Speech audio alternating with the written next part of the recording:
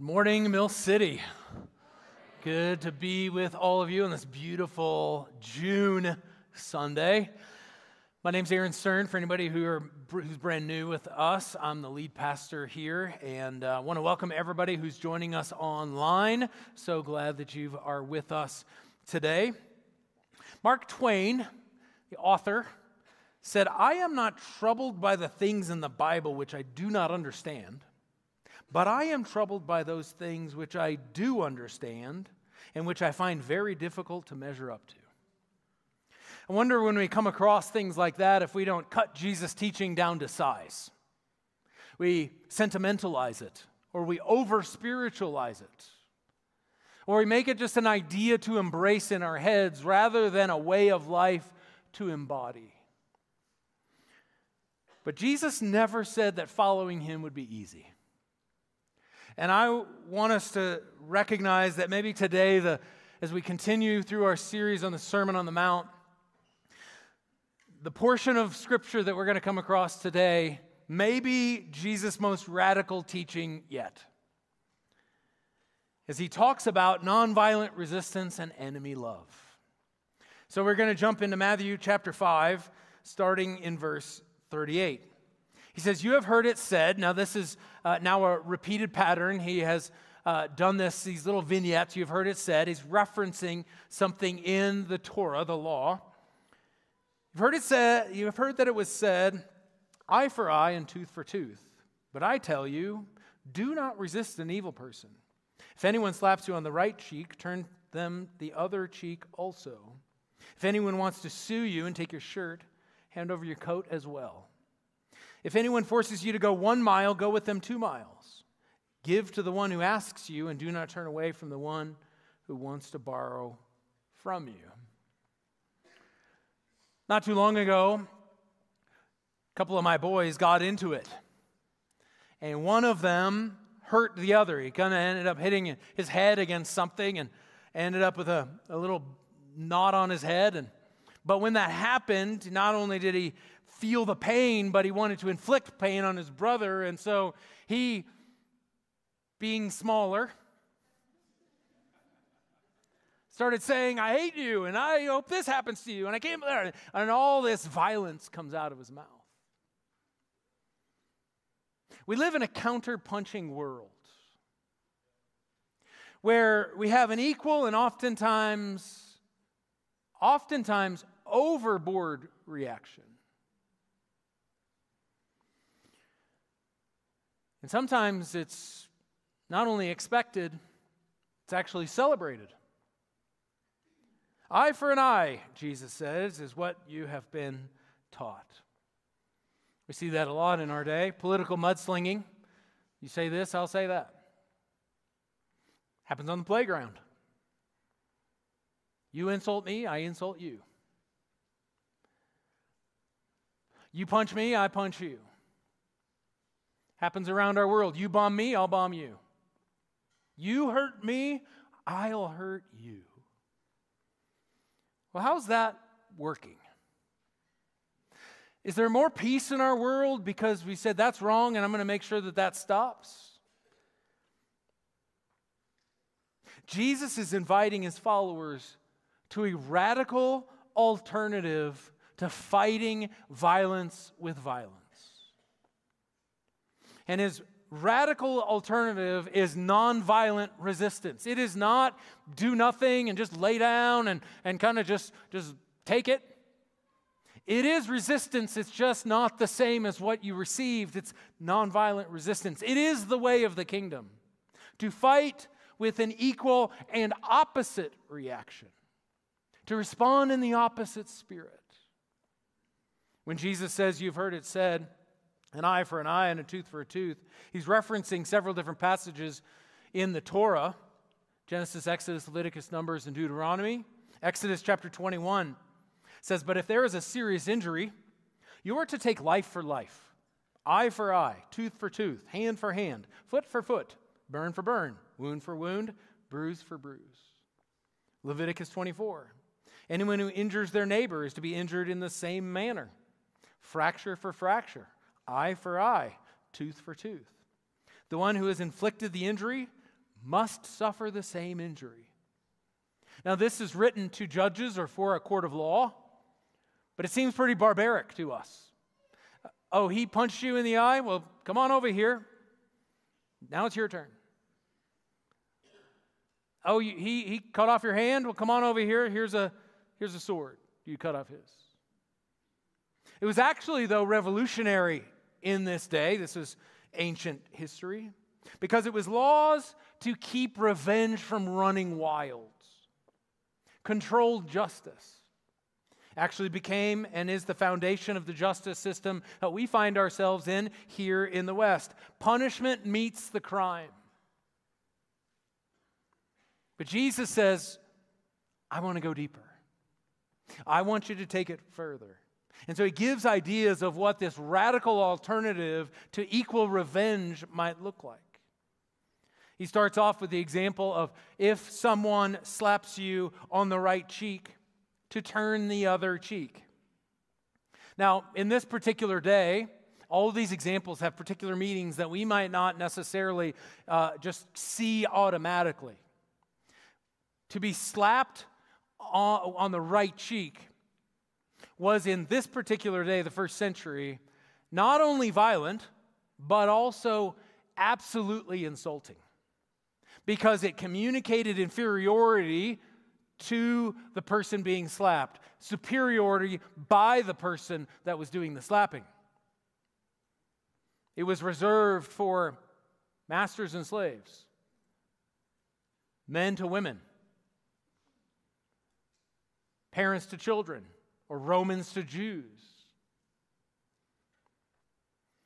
But to offer the other cheek meant that they would punch them. Notice how he says slap, but then he says offer the other cheek. That would have used the same hand, which means in order to do that, they would have had to punch them. Equals fought with fists. So it changes the dynamic from superior and inferior to equal. Then he says if you are sued and they want to take your shirt, give them your coat. In this day and age, they would have had kind of undergarments and then also a coat or a cloak. This cloak would have not just been for a fashion sense or just to stay warm on a nice, cool day, but this was also, in some cases, a way of survival. Their cloak would have been for keeping them warm at night. And so to give away not just your shirt, but your most potentially valuable tool of survival, and to stand in this courtroom naked would have in some ways exposed, pun intended, exposed to the one who is taking everything and exposing the way in which they've gone overboard. And then it says if somebody forces you to go 1 mile, you might think, well, that's kind of weird. Who would force you to go a mile? In the first century, the Romans occupied Israel.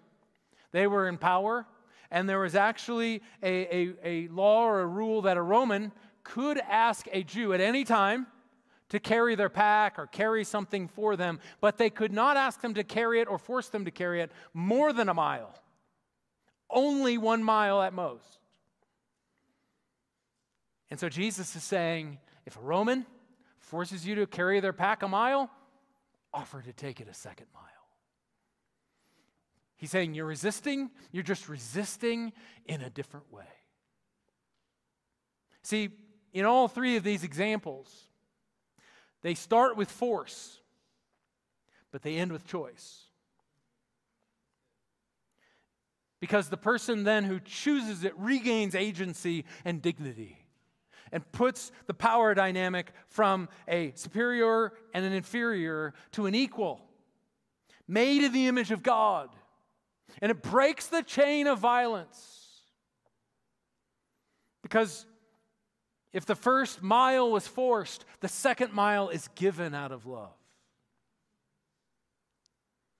I love what Giovanni Papini, Italian journalist and poet, wrote in his book, Life of Christ. He says, "It is better that my face should suffer than my soul. You can hurt me as much as you wish, but you cannot force me to follow you into a mad, brutal rage. The fact that someone has wronged me cannot force me to act wrongly. Now, as we continue on in this teaching, I want to make sure that you hear what Jesus is not saying. Jesus is not saying stay in an abusive relationship. He's not saying continue to be bullied or there is no punishment for wrongdoing. What he is saying is don't become the evil you are trying to overcome. He's saying better than tit for tat is no vengeance at all, which in this day and age and in our day and age is revolutionary. And do you know that there is no other religion, there is no other God who asks for that of their followers? Martin Luther King Jr. wrote in his A Knock at Midnight, one of the stalwarts of nonviolent resistance, said, "Through violence you may murder the liar, but you cannot murder the lie, nor establish the truth. Through violence you may murder the hater, but you do not murder the hate. In fact, violence merely increases hate. So it goes. Returning violence for violence multiplies violence, adding deeper darkness to a night already devoid of stars. Darkness cannot drive out darkness. Only light can do that. Hate cannot drive out hate. Only love can do that." Dallas Willard, as maybe if you've been around Mill City, you've heard me quote him or talk about him regularly. He was an author. He wrote books like The Divine Conspiracy. He was also a philosophy professor at the University of Southern California. And in one particular class, there was a young freshman who started to be disrespectful to Dr. Willard, not just in tone, but kind of talking down to him and saying as if he wasn't very smart and saying some different things. And you could feel the rest of the class like, uh-oh, how's this going to go? And I can't wait to see Dr. Willard respond to this guy, and he is going to pound him. He is going to put him in his place. This freshman goes on, and he gets to the place where he finishes his little diatribe, and you could feel the bated breath in the classroom. What's he going to do? How's he going to stick it to him? Dr. Willard says, "Class is dismissed." And a few of the class came up to the front and asked Dr. Willard, like, we all saw that happen. Why did you just dismiss the class like that? And his response was, "I'm practicing the spiritual habit of not having the last word." The last punch. Jesus is pushing back on a counterpunch culture. Romans chapter 12, this idea is carried on by the Apostle Paul. He says, "Do not repay anyone evil for evil. Be careful to do what is right in the eyes of everyone. If it is possible, as far as it depends on you, live at peace with everyone. Do not take revenge, my dear friends, but leave room for God's wrath. For it is written, 'It is mine to avenge, I will repay,' says the Lord. On the contrary, if your enemy is hungry, feed him. If he is thirsty, give him something to drink. In doing this, you will heap burning coals on his head. Do not be overcome by evil, but overcome evil with good." Sounds a lot like the Beatitude. Bless those who persecute you. Don't curse them. Don't gossip about them. Bless them. You might be saying, "Aaron, this is fantasy land. This doesn't work." Just like love. We are called to be faithful to the way of Jesus, even if we think it doesn't work. See, Jesus clearly taught this and lived the way of nonviolent resistance. So the question is, do we trust what Jesus says? Do we believe that he means what he says? Christians are called to healing, not hurting. Now, I want to just pause and acknowledge maybe a few questions that might be rolling around in your head, and certainly they are questions that are part of the conversation around nonviolence and nonviolent resistance. What happens if there's an intruder that comes in to my house and looks like they're going to be violent? What do I do there? What if and should it kill somebody to save someone else? Or what about the death penalty? Is there a difference between violence and force? What about the military? What about war? What about Dietrich Bonhoeffer and the fact that he was a pacifist, but he was a part of the assassination attempt on the life of Hitler? Good questions.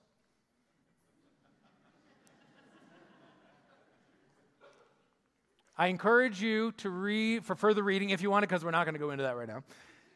If you want to read further, I highly recommend Fight by Preston Sprinkle.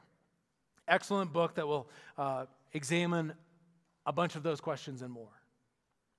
All that to say, we should have a healthy suspicion of violence.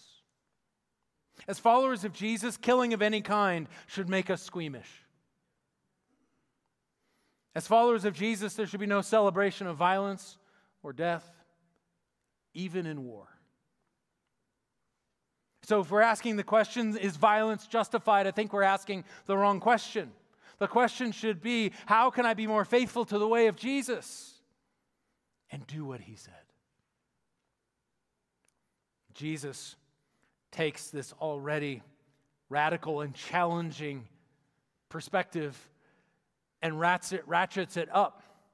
He links nonviolent resistance with the practice of enemy love.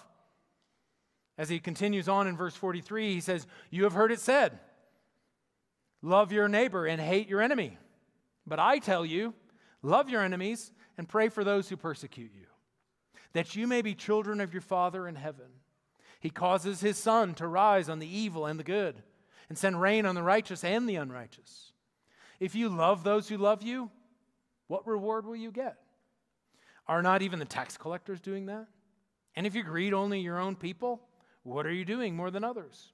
Do not even pagans do that?" Now, Jesus is referencing, again, something from the law.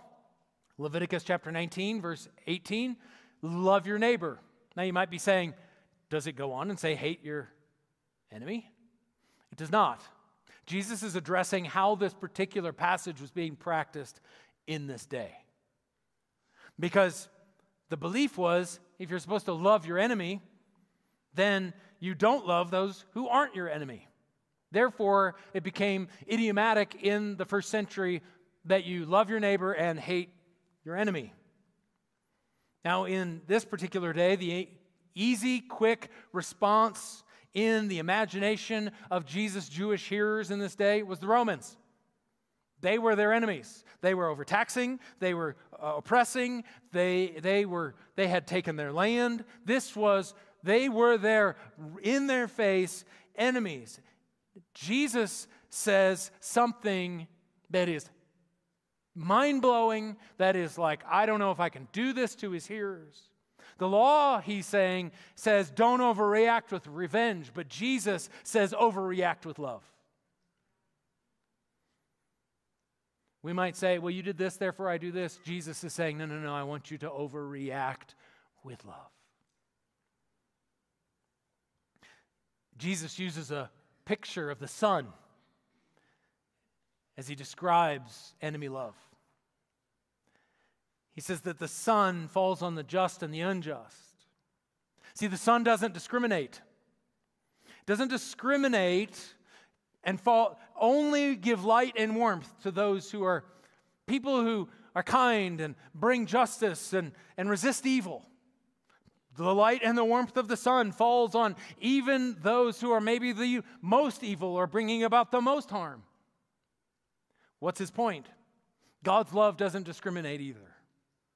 God's love falls on all in the world, those who we might think deserve it or don't. And the Pharisees were the ones who, in this particular day, the religious leaders of the day were saying, you're not clean enough. No, you're not good enough. Oh, you've broken too many laws. Nope, you're not enough. And so if God's love doesn't discriminate, ours shouldn't either. Dietrich Bonhoeffer, martyr from the Second World War, says our behavior must not be determined by the way others treat us, but by the treatment we receive from Jesus. If we respond by the treatment of others, it's a counterpunch culture. And Jesus is saying, react in the opposite spirit. Now, when we hear love our enemies, I wonder if our trivial use of love in our day doesn't help us too much. Because I love Cinnamon Toast Crunch, the Broncos, my wife, and God. But I will not lay my life down for Cinnamon Toast Crunch or the Broncos. But the same word is used. Love is not a feeling. Love is an act of will to do good. Does it mean that there are not feelings that can be associated? They can be. But it is not the primary driver of what Jesus is calling love. The love that Jesus is talking about here is transforming love.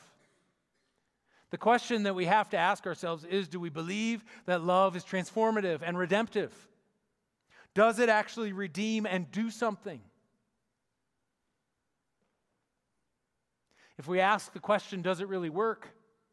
The answer is yes, because Jesus proved that it does. You and I prove that it does.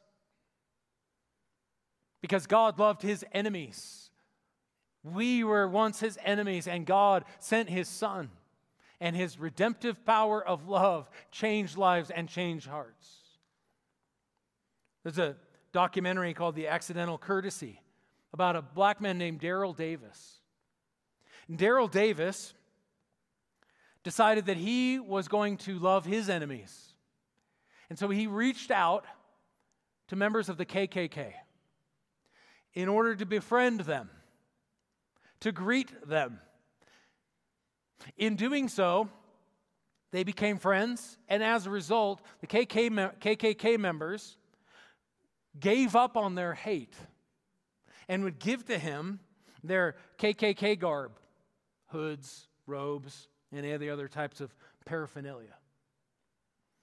He's done this so many times that he has enough that he wants to start a museum. What's interesting about the documentary and about his story is the hate that he received from the people who said he should never do it. Don't do that. You can't do that. If you're wasting your time, you're going to get hurt. Maybe so. He wasn't just passively taking it. He wasn't saying, oh yeah, I embrace racism. Just go ahead and be racist. No, he decided, I'm going to have nonviolent resistance. And I am going to love my enemies. I love what the theologian Howard Thurman wrote in his book, Deep is the Hunger. Of all weapons, love is the most deadly and devastating. And few there be who dare trust their fate in its hands. As followers of Jesus, Jesus is calling us to trust our fate to love. And so the question for you and for me is, who are your enemies? You might say, I don't have any enemies. Who do you struggle to love? Who do you want to counterpunch? Those are your enemies. Disrespectful teenager? Demanding client? Raiders fan? President of the HOA? Self-centered family member? Disappointing spouse? Member of ISIS? Nancy Pelosi? Donald Trump? White supremacist? Pro-choice advocate? And what does Jesus say? Pray for them. You say, I can't pray for them. It would be a test of whether or not there is actual love in our heart and we are able to do what Jesus said. Can't pray for them. Maybe evaluate, how do you talk about them? How do you talk about your enemies? Is it love? Language of love and honor? Or is it language of hate and disrespect?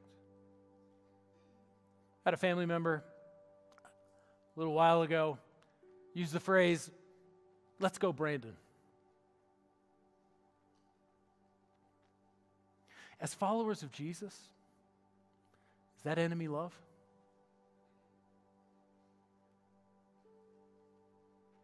Matthew 5, the very last verse, verse 48, says, "Be perfect, therefore, as your heavenly Father is perfect."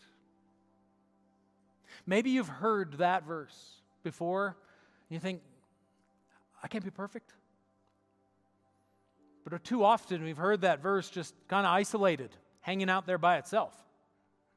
And we interpret the word perfect through Western lenses. Western lenses says no flaws, no mistakes, everything done exactly, perfectly right. But what Jesus is actually communicating here is not perfect in the way that we would just understand it, but it means whole or mature. And in context, to be whole or to be mature is to love your enemies.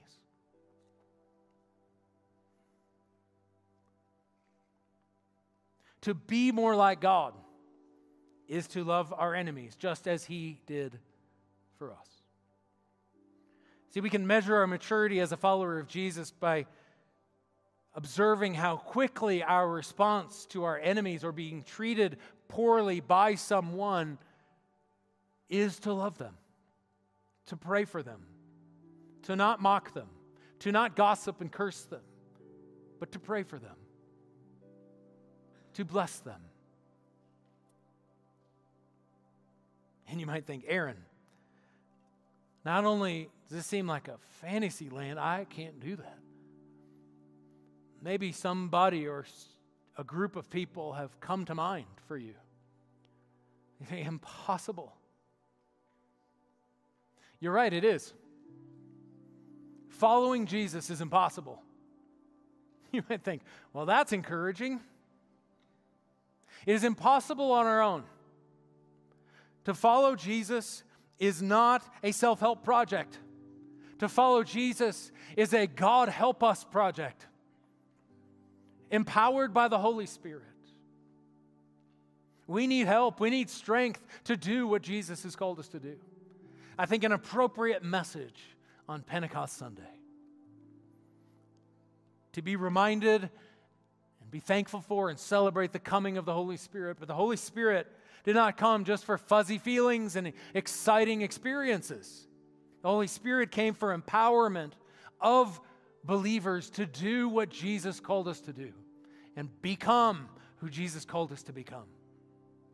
To embrace nonviolent resistance, to embrace enemy love.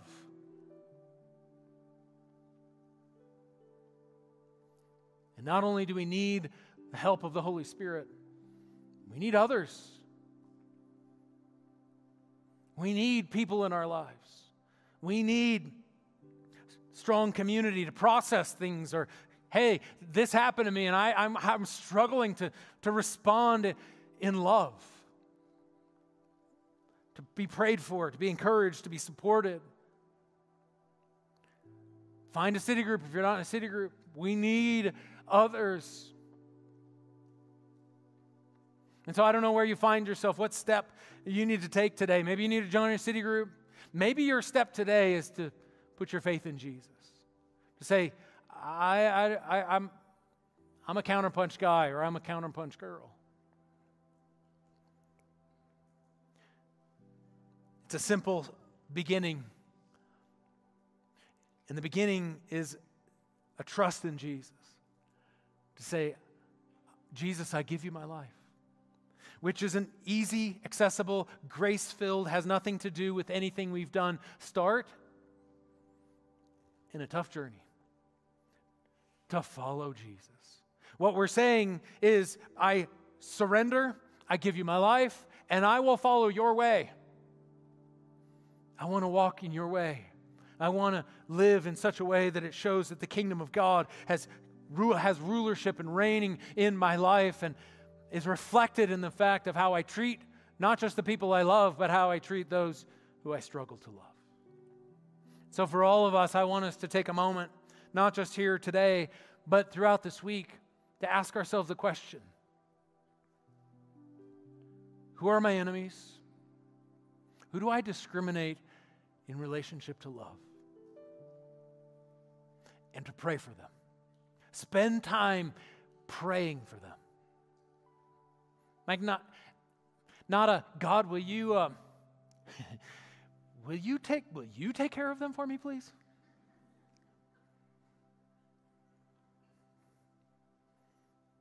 But God, I release them to you, and God, I pray that you would bless them. God, I pray that they would experience the fullness of joy in their life. God, I pray that yes, I pray for repentance. Yes, we pray for transformation. But God, I pray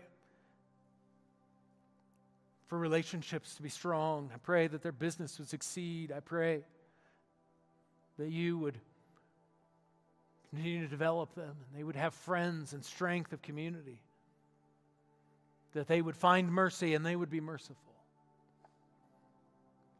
Take some time this week to pray for those who you might describe as your enemies. Together,